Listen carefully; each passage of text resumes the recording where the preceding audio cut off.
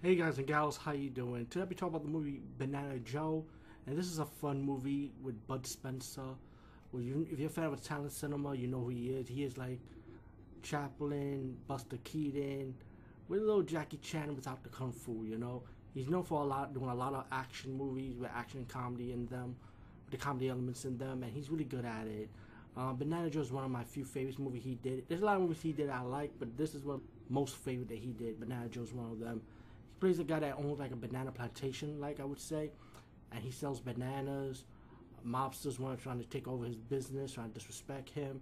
So he goes out all these comical hijinks with action orientated in them also to battle the mobsters and other people that try to mess with him, to stand up for his rights, and for the people. And that's what I like about Bud Spencer movies. They're just fun movies, with the story. It could be serious, but he learns how to make it fun. Banana Joe, I highly recommend it. I don't want to spoil too much because the comedy elements in this movie is so good and the action is so fun. I just want you guys and gals to sit back and enjoy it for yourself as I did. Peace, guys, and see you later.